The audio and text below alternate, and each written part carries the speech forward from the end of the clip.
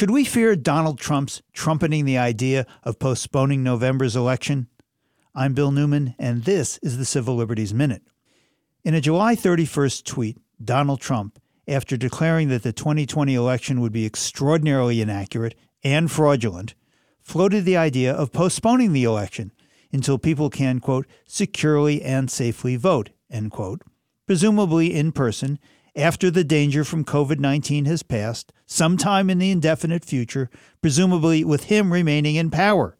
The proposal is preposterous and will gain no traction because a president has no constitutional or statutory power to postpone an election or to remain in power after his term ends. None. Zero.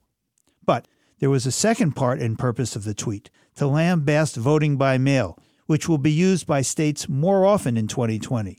5 states, prior to COVID-19, used voting by mail exclusively for their elections, including heavily and reliably Republican Utah. What's dangerous here is Trump's attempt to undermine the electoral process and our faith in it.